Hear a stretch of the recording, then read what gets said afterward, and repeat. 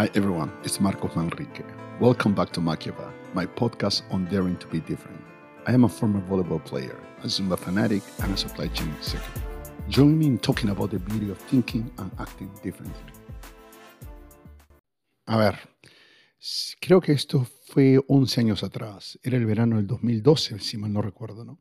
Y estábamos de vacaciones, nos habíamos ido con toda la familia a Lima, Perú. Indudablemente nosotros vivimos acá en New Jersey, Estados Unidos, y estábamos escapando del frío. Mi hijo Darío, en ese tiempo tenía 2 años, le encantaba todo lo que tenía que ver con la película Cars, la de los carritos, y tenía toda la colección de todos esos carritos. Lightning McQueen, Mater, Doc Hudson, etcétera, ¿no? Y me acuerdo que los llevábamos a todas partes. Uf, cómo adoraba jugar con esos carritos. Y esto ocurrió un sábado, si mal no recuerdo, un sábado en la mañana. Habíamos ido a visitar a unos familiares y después del desayuno estábamos departiendo en la mesa, mientras Darío estaba feliz jugando con los carros en el piso, ¿no? Haciendo toda clase de sonidos.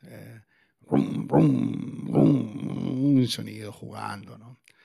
Entonces, de repente hago el siguiente comentario, ¿no? Indudablemente añadiéndole algo de sarcasmo, por supuesto.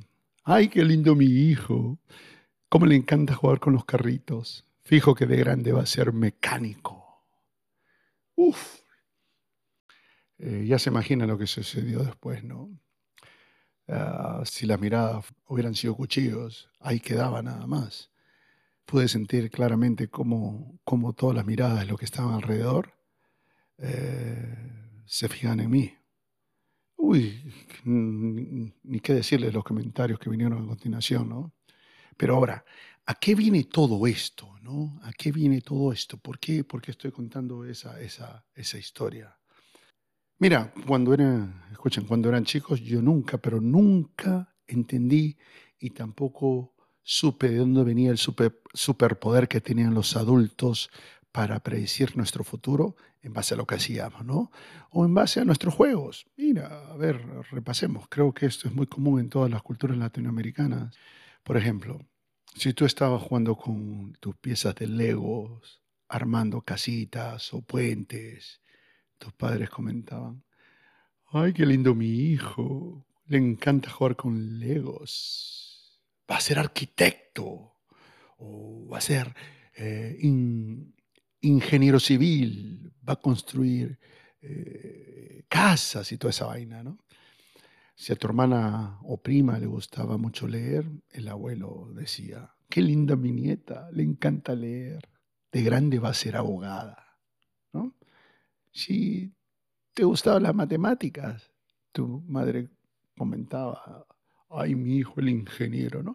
Y todos comentarios de este tipo, ¿no? Y no sé, y uno siempre tenía que escuchar todas estas predicciones, ¿no? Y uno cuando era chico quizás pensaba: ¿habrá algo de cierto en esto, no? Ahora, ¿qué es lo gracioso, no, de esta situación? Lo gracioso es que todos estos poderes solo servían para ver un futuro ligado a un título universitario. Yo no recuerdo, quizás ustedes sí, no sé, nunca lo experimenté. No recuerdo haber escuchado: ay, qué linda mi hija, le gusta vender limonada en la calle, va a ser vendedor ambulante. O algo así como: oh, mi hijo va a ser gasfitero, electricista, taxista, ¿no? Yo no me acuerdo, no creo.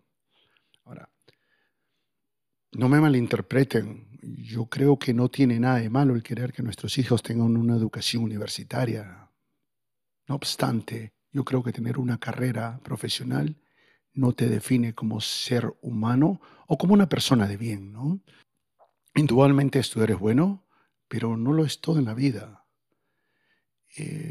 No sé por qué estamos en esta carrera, los adultos, presionando a nuestros hijos, escogiendo el futuro que según nosotros ellos deben tener, ¿no? Yo creo que debemos parar este sinsentido. Deberíamos cambiar el enfoque y enseñarle buenos valores, a ser buenas personas, a ser curiosos, a experimentar, divertirse, ayudar al prójimo, ¿no? Creer en ellos mismos, ¿no? Ser felices. Y yo creo lo demás vendrá por añadidura, ¿no? Ahora, han pasado más de 10 años o 12 desde que hice ese comentario y me dijo que en un principio quería estudiar arte, ahora solo está interesado en los deportes. Vivimos en Estados Unidos y juega lacrosse y fútbol americano.